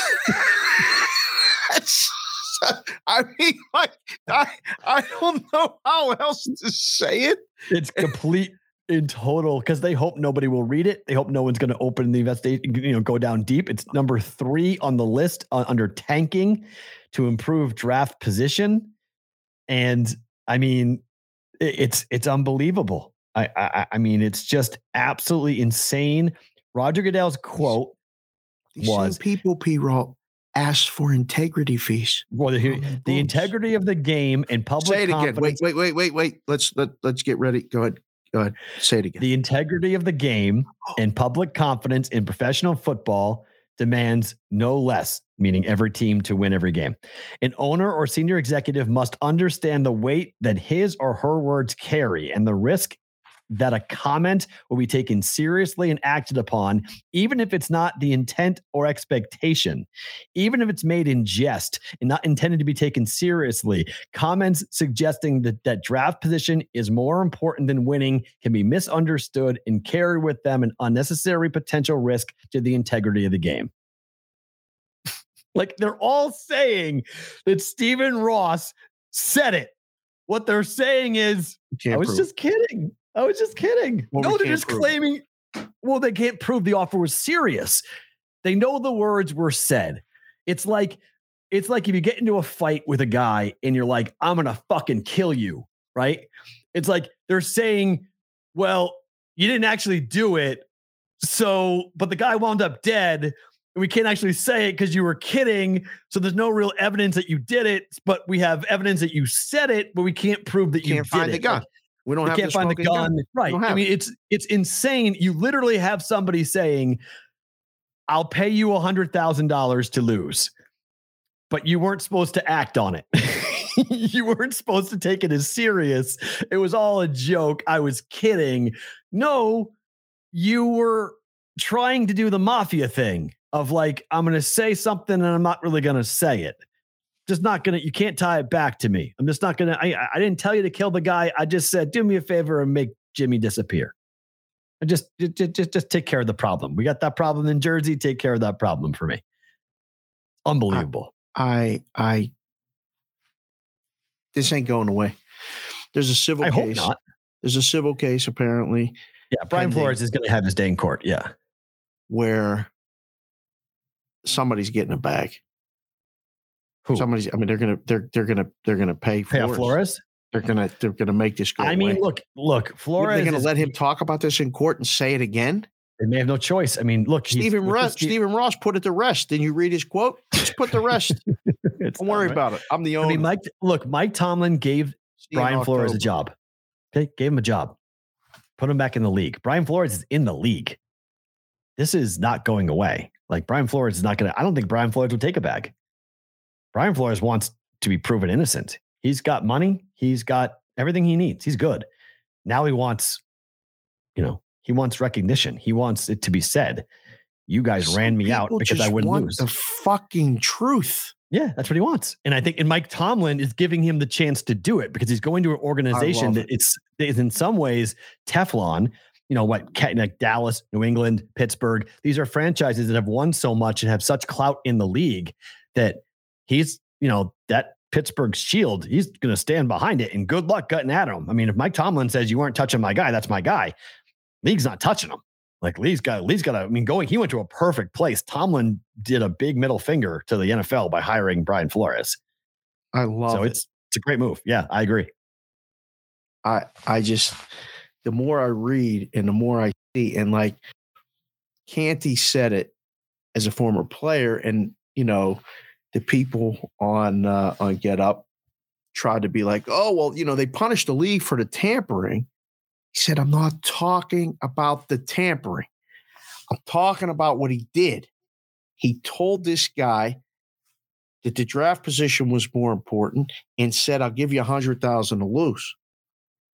What am I going to lose for? I mean, you get one shot a lot of times at an opportunity to be a head coach in the NFL. Especially as an African-American. Right? I mean, on top of that, he's an African-American head coach in the NFL. 100% you get, judged differently. One shot. Yep. Just like B. Rabbit said, one shot, one opportunity. What are you going to do?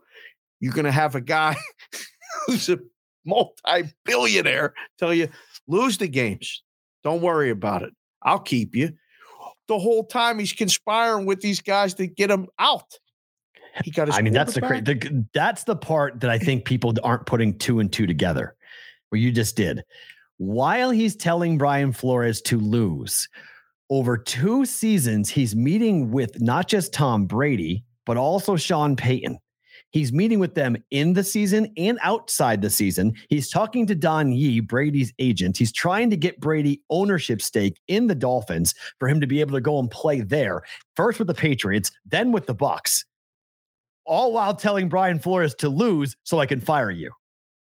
For $100,000 a loss. I mean, that's the Chump thing. Change. Shit, that's the coins in his car. Right. What are you doing, man? But the question of what is the punishment for that for Stephen Ross? The integrity of the game is the fundamental building block, the foundation in which the NFL is built upon. If you rock that, that's it. I mean, the gig's up. Every problem comes to light. Legally, financially, economically.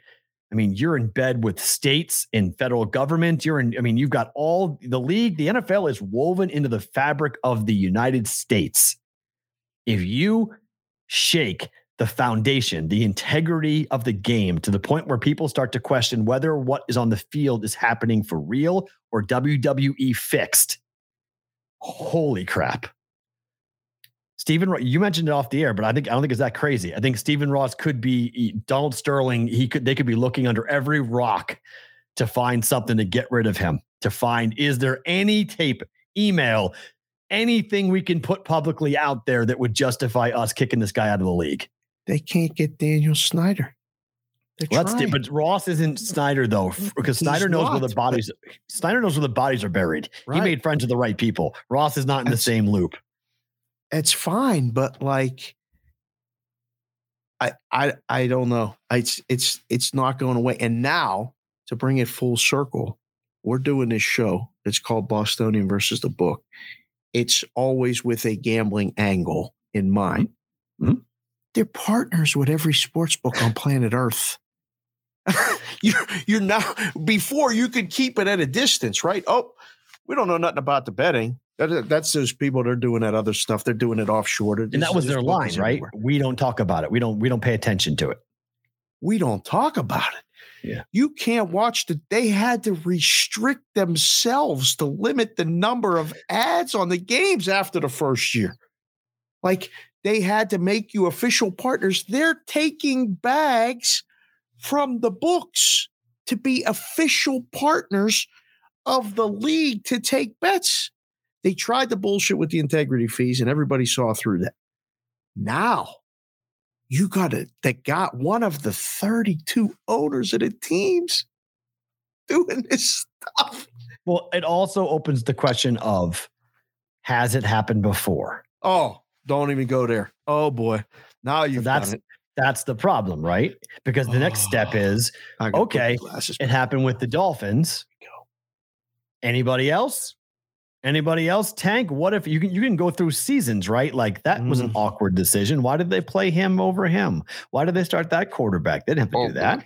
Why did they sit that guy? Why, in week 17, why did he sit? Why didn't he play?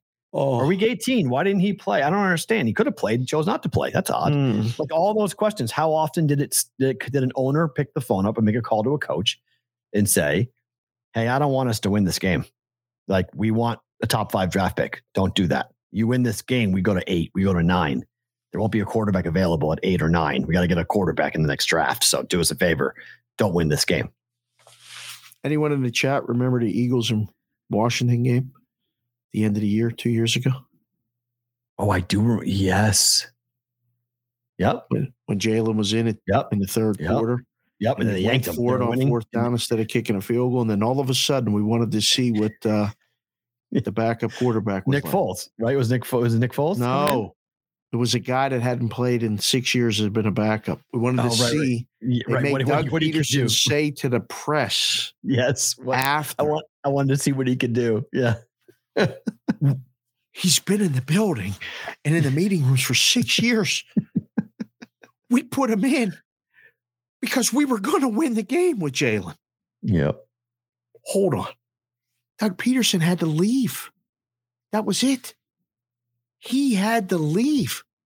So all of this went on, and you just did it in 2 seconds when every person that was watching that game, that decided the contests.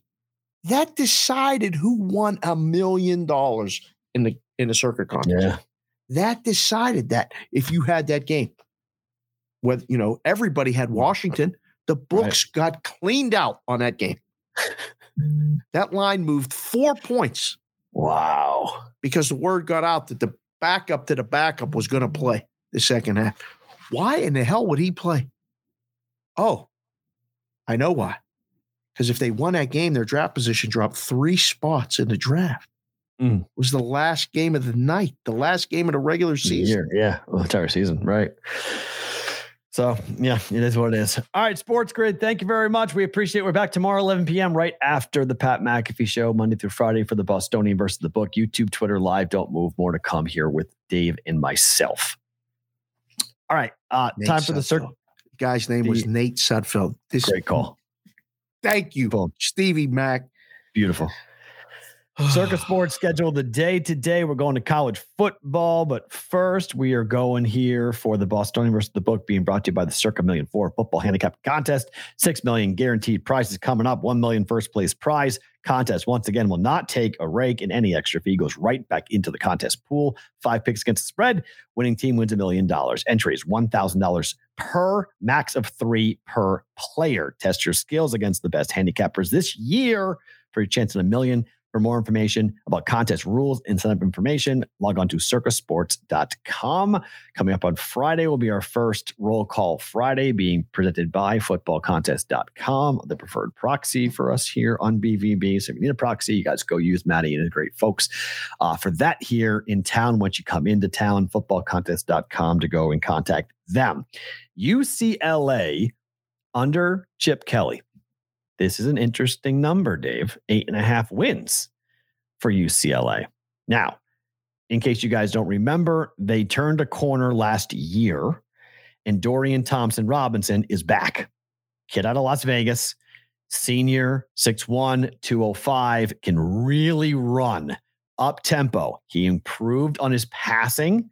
UCLA's got a couple of kids who have transferred in to help their offense out. Let's see if we can find 9 wins here for the UCLA Bruins. UCLA opens up at home against Bowling Green. Well, I can tell you right now, UCLA is going to open up 3-0. They play Bowling Green, Alabama State, and South Alabama at home, all on the Pac-12 network. Nobody will watch the games, and they will win all 3 games. There'll only be one line. I mean, you can't make a line on those second 2 games. South Alabama State? No, South Alabama and Alabama State. I think South Alabama's D1 now, aren't they?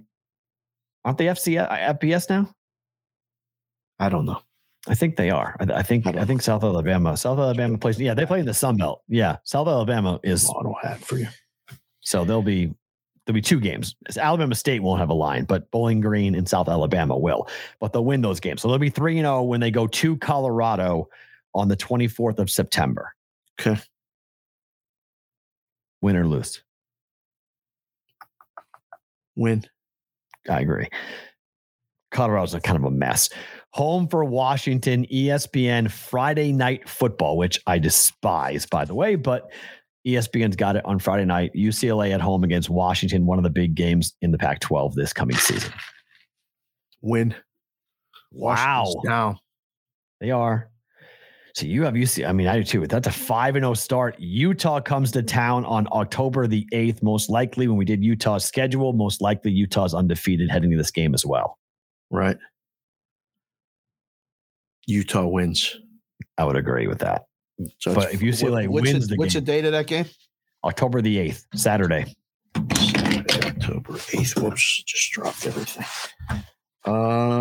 Saturday, October 8th. I'm going to say it's Utah -3. Yeah, that's what I was thinking. 6. Wow. 6. Okay. Whoa, man. Yeah, I like Utah. Then they play at Oregon the next week. It's a really hard 3-game stretch. Washington, Utah, Oregon. Wow. Even though Washington is down. What's the date of the Oregon game? 22nd. They have a bye. October 22nd at Oregon. Wow, that's another loss. That's Oregon's -7.5 opener. Yeah. Whew. So what do I have, 5 wins? Though. So do I. Yeah. So they go open up 5-0, then they lose 2 games in a row. They're 5-2. Stanford comes to town on October the 29th. After losing 2 games, those things get I got losing 3. I mean, yeah, 2 games. You losing to Stanford too? No. I'll win that game. So I got 6-2. 6. Yeah. At Arizona State. It's a game they can lose. Arizona State's such a mess. They are, but not as big of a mess as Arizona's the next week. Openers, UCLA is -5. I got UCLA winning that game. I do too. Home for Arizona. Oh, let's see. Win. Agreed. Home for USC.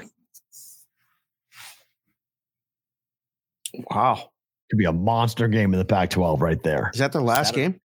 Second to last. Saturday, November 19th. Last home game. Senior day. Might have to Crosstown rival. Both teams going to the Big Ten. What's the date of that? The November 19th. USC -3.5. Yep. That'll go I say up. loss. For the USC, for UCLA, yes, I would agree. Yeah. And then at Cal to end the year. What a ridiculous game. That they'll be a silly big favorite and they could lose coming off of that emotional. If they win the USC game, they win it. If they lose the USC game, they lose it. Which puts them at, if they win it, it's 8 for me. Number's good. It's 8 or 9. Yep. Right? Yeah, I mean, what's the ceiling? This team's not going 11-1. I mean, look, if they win, let's say they win all 5 games to start, they're 5-0. They go 1-1 against Oregon and Utah. That's 6. They win Stanford, Arizona State, and Arizona. That's 9. They beat Cal. That's 10. I would say the ceiling's 10. 10-2. The bottom. What's the bottom is juice on this 8.5? Plus 110 to the over. Yeah, I'd bet under. So then you go, they win the first 3 games. They lose at Colorado. They beat Washington, but they lose to Oregon and Utah. So they have 3 there. They beat Stanford. They lose one of the games to Arizona State and Arizona. There's 4. They lose to USC. That's 5. And if you think they lose to USC, lose to Cal, that's 6. And they go 6-6.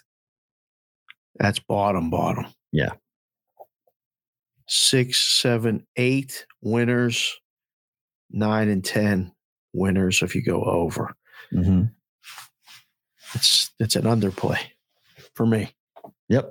It's a good Makes number. sense. I mean, it feels like it's 8 or 9. Yeah. It's a good number. But I think the bottom is more possible. By the way, Garrett Cole is still in for the Yankees. 6-1. He hasn't given any runs. Total's down to 10. You could have taken under 13.5 in the first inning if you'd wanted to. Yeah. 6-1, the current number right now. Game in the top of the 6th inning with Cole still in the game. All right, time for the props.com story of the day. Let's jump in here with some prop bets that are interesting. Let me pull this up real quick because I've gone in a little bit of a different. BetSmart asked who has Oregon up, by the way, 7. And I'm looking at the Westgate games of the year, just so you know. So they have 7? Well, that's what it is on the paper. I keep these by the computer, so I have all the Superbook games of the year, just so I have the openers. Right. I can look while you're talking right now and see what the actual game is, and find it. But Giants versus Dodgers today from our guy Josh Shepherdson as our props.com story of the day. Would you back the Dodgers today to win this game? He has a same game parlay for this. Dodgers money line and Freddie Freeman to record a hit at -102.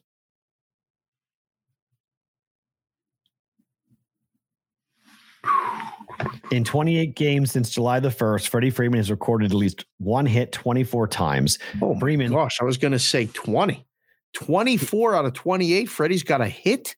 Freeman has had a 342 batting average against righties, and he stepped up his game on the road, recording a 349 batting average against right-handed pitchers on the road. Wow, I thought that was the concern. Yeah, he's raking. What does this parlay pay? -102. Oh, so you're taking a favorite of 160 or 170 and making it almost a virtual pick 'em with Freddie getting a hit 24 out of 28 games, and he's hitting against a righty. Mm-hmm. I was going to say the hit would be the hard part. The hit's the easy part. You got to worry about the Dodgers winning the game now. I like this. Dodgers are 35-18 on the road. They're 47-21 against righties, and they are a ridiculous 49-19 against teams with a record below 500. I don't want to be accused of being a jinx, but that's a good bet. I agree. It's a good bet. I would take it. I like it a lot. The betprep.com prop bet of the day, same game, other pitcher, Nadia Urias, Alex Cobb, over 4.5 Ks at -130 on this. This I don't love. And there's a bunch of reasons why I'm not totally in love with it, but one of the reasons is just that I don't know how long Cobb's going to stick around in this game. That's my one concern. I think he could be yanked a little early, although he has been cashing. I think he's hit now 1, 2, 3 in a row. I think our bet prep guys have hit so far. So definitely Monday, Tuesday. So going for a third straight cash. Giolito got 7 Ks yesterday. Cobb with over 4.5 Ks has gone over this number 5 times in a row against teams with a winning record. 5 out of 8 after a loss, averaging 6.1 Ks per. 6 out of 10 at home this year, averaging 5.8. Cobb faced the Dodgers back on the 24th of July, recorded 9 Ks. Bet Prep has Cobb being projected for 5.2 Ks in this game. Dodgers have been very stingy against right-handed pitching, but Cobb, they like him still to get 5 Ks in this game. I'm a little concerned. I would say I'm leaning under. Yeah, I like the Dodgers in the game, and I just don't know how long Cobb sticks around. Yeah, it's the reward isn't. A lot of people in the gambling content like to say right now, the juice isn't worth the squeeze. Oh God, stop it! Who is saying that? It's a great movie. Don't wreck a great movie. Oh, leave that alone. Girl Next Door is a phenomenal flick. That's the dumbest thing I've ever heard, Dave. I'm sorry. A great line. As a phenomenal line. I also don't know. I don't know the movie. I have no idea. I'm just. Oh, it's a great movie. It's ridiculous. If you like blondes, it's an unbelievable movie. I'm partial to blonde women. So if you like blonde women, that movie is phenomenal. Phenomenal movie. Great line. It's delivered in a great place. It's delivered right in a really key moment of the movie. People use it all the time in the gambling space. Stop it. Just stop it. If you're using that line in the gambling space. Please don't ruin. The Girl Next Door is a phenomenal flick, and I'm not going to. Please just don't. No one, please stop using. I've never seen the movie. It's a great movie. Let's see it. Phenomenal. Okay. Absolutely worth it in your rotation if you haven't seen it yet. Check it out. Well. It's just in case, because Alex Cobb over 4.5 Ks is probably going to show up virtually all over gambling Twitter as well. So just wanted to drop that out there that the juice is not worth the squeeze. Please. So. Oh, it's so sad. It pisses me off in such a large way. Oh, God. What? So, yeah. Alicia Cuthbert. Yep. Vince knows. Vince knows. Oh, my. Alicia, in that movie, holy! She plays an ex-porn star who moves in next door. She's an ex-porn star who moves into next door to a geek kid who falls in love with her, and they start a relationship. But her old porn background won't let her go away, and so one of her old boyfriends is an old porn director who causes this whole big scheme, and essentially he wants to be with Alicia, and he asks him to do something, and then the line comes, you have to ask yourself, is the juice worth the squeeze? It's a great line. It's a good moment. It's a good movie. Not meant for gambling. Please do not do that to me. No.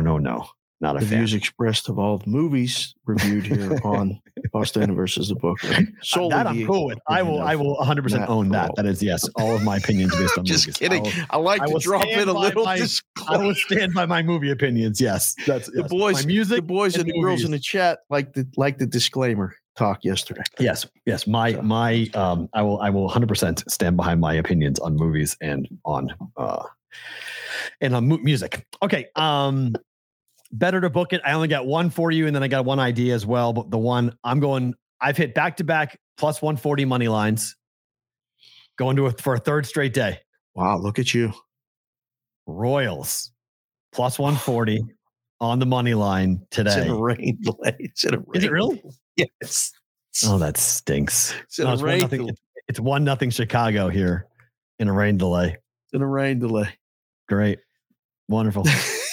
Just what I wanted. That's why the only other game I would bet is I would have done a Angels Marlins money line parlay.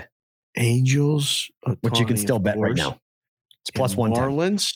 Who's at Marlins? Oh, look at you, Aces. Ohtani. Wednesday. Is it Aces Wednesday? Today's Wednesday. Yes. Yeah. Yes. Look at you. So Royals money line, the only bet that I've made. What does that parlay pay? Even money. Plus 110. Mm-hmm. Okay. That's the other bet that I might make because I only have one play. So if I were to lose the Royals game, I may come back and bet that money line parlay, Marlins and the Angels. What if the rain delay lasts 3 hours? It's a day game. What does it matter? It's just going to sit there. Well, I understand, but you're going to have to make a decision. Oh, right. Yeah. if it's 1-0 at 3:00 our time, then I'll make a call on it. I'll probably bet it. I just wanted to see exactly what's going on with it. Because see, I don't believe in the jinx thing, so I've won 3 days in a row. Yeah. So I'm okay, and like I've gone 5-2, and I'm up like 3 units, something like that. Yeah, That's 40. That's 3 days. These plus 140s and stuff. Yeah. We had Baltimore, and we had this, and Baltimore, then the Mariners yesterday, and now coming in here with the Royals. Right. So if they come back and win, great. If they don't, it's down 1 unit. It may come back with another little 2-leg money line parlay. Right. Taking aces. Okay. Not sold on the Royals thing. I think I would book that one. Lynn's not been good though. Not at all. Oh, now after the rain delay, I have no clue. Right, this is all bets are off. Like once rain delays come in, just like forget it. Who's coming back? Yeah, if you can get out of the bet, you can get out of it. If Tony's taking a full nap. He don't have to even wait in the dugout. It's raining. Leave me alone. I'm going to the office. Put my feet up. I'm out. That's it. I'll wake me up if it stops raining. Yeah. So it stinks too. Getaway day. You got a flight right after the plane, right after the game's over, right to get on the plane right afterwards, and you know that the rain is just going to make it more and more. That difficult. Getaway day thing is so real. Like, I've been in that clubhouse watching them pack that stuff up. It's like, let's go. The bus is waiting. Get us to the airport. We got to get to the next place. Everybody's got to get to sleep so we can nap and get up. Traveling circus. Yeah. It's get everyone together and get them out. And mentally, you just don't have the same focus. Like you're not there. You're already on to the next one. Correct. Next game. So we'll see what happens. All right. Favorite thing about today is what? Well, one, my visit with Kevin Rogers. Beautiful. Again, when we have these people come in from out of town and you get to hook up with them, it's so much fun. So that one so far, and he's going to be on the show. He already agreed. Good. He's going to come on the show. We'll have him on, Better Collective people and stuff. We'll get him on, talk to him about what's going on in Miami, along with what's going on with the whole business. And he's got a really unique, sees it from a different perspective too, that I think would bring a lot of value to a lot of people, which again, that whole value discussion. Jay Dow, I know you want the rant. You're not getting the rant yet. Not yet. But the juice will be worth the squeeze when we do the value rant. Just in case people are watching. Everybody keeps telling me, I missed the show. Alex Cobb over 4.5Ks today is the other best thing about today. You betting it or booking it? I don't know. I keep on forgetting. I'll figure it out. Somebody keeps on writing this message that he wants you and I to go over, and I keep on forgetting to bring it up. I'll do it tomorrow. The other thing I got to do about the best thing about today is this. What? While we're doing the show, in addition to her running the chat, along with Farrah killing the bots, thank you, is I get these texts from my daughter while we're doing a show. Show this. Say hi to him. Do this. Can you see the picture? Oh, yeah. She screenshotted me. She's producing it. She's being your producer in your ear. She screenshotted this and say, show them this. Show the brigade this. I'm taking screenshots of you while I'm doing the show. This is when you have kids that know the technology better than you and they FaceTime you. And listen, I answer to FaceTime. When the kids call, I stop everything. They screenshot me all the time. Like they catch me in positions I might be getting ready to get in the shower. What are you doing? Oh, boy. Yikes. A lot of things happening sometimes. And they screenshot that? Uh-oh. I always answer the phone like this. There's nothing ever below. But sometimes north of the equator. So that's the other best thing about today, very Kendall. Nice. You got school starting on Monday, and we're still not in bed before 2 a.m. Ouch. My favorite thing about today, happy birthday to one Mr. Tom Brady. 45 years old today. To one Mr. Tom Brady. The best sports athlete in the history of Boston sports. Arguably the best sports athlete in the history of sports. Oh, man. I'm 45. Today he turns to be 45. And he's still playing football at a very high elite level. He is still playing for a team that's favored or one of the favorites to win the Super Bowl at the age of 45. He has 7 championships. God. We have never seen anyone in the history of sports play at the level for the longevity that he has played in. He's killing me. Could you imagine if he won every Super Bowl that he had played in? No. This is stupid. And he had a chance to win every single game. At some point in the fourth quarter, Tom Brady has had the lead in every single game. Giants, Eagles, the 3 losses. He was leading in the fourth quarter of all those games. He could be 10-0 in the Super Bowl and never be caught by anyone in the NFL. But 7 may not be getting caught anytime soon. So you may hate him. You may think he's cheesy. You may think he French kisses his son. I don't care. Tom Brady. Happy birthday, my boy. Happy birthday. Enjoy number 45. What? Thank you for I was thinking it. You don't know that joke, Farrah? You haven't seen that? He legitimately did that.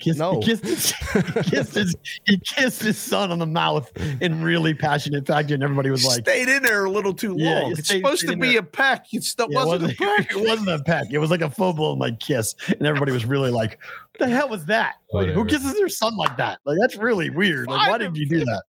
I don't care. It's Tom Brady. He's my guy. He may eat avocado ice cream. He introduced the world to Himalayan sea salt, which has been a staple in my family for the last 10 years. It's been in my house for 10 years since Himalayan sea salt became a thing. You would drink the Kool-Aid if it said TB12 on it. Well, I don't do that. Nah, I do that shit. I ain't going that far with it, right? I don't buy into the TB12. I think Alex Caruso is a complete snake oil salesman. But Brady's Brady. Throwing the ball, Brady's Brady. He's what he's doing. I lead the league in passing again. Yes, again. At 45 years of age. Welcome to the 45 Club, Tom. Hopefully you had a good day today. Left the court. He left the field rather yesterday with heat exhaustion. Sure. Hot in Tampa for first 45-year-olds being outside playing football. Get him out of the sun. Get him out of the sun. Get him off the field, period. Let him sit there. Don't let him put him in bubble wrap for the rest of the year for Tampa. My goodness. Got to have him out there with the way their offensive linemen are dropping like flies. Happy birthday, Brady. Absolutely. He's Dave. I'm Matt. We're back tomorrow for a Thursday edition of the Bostonian versus the Book.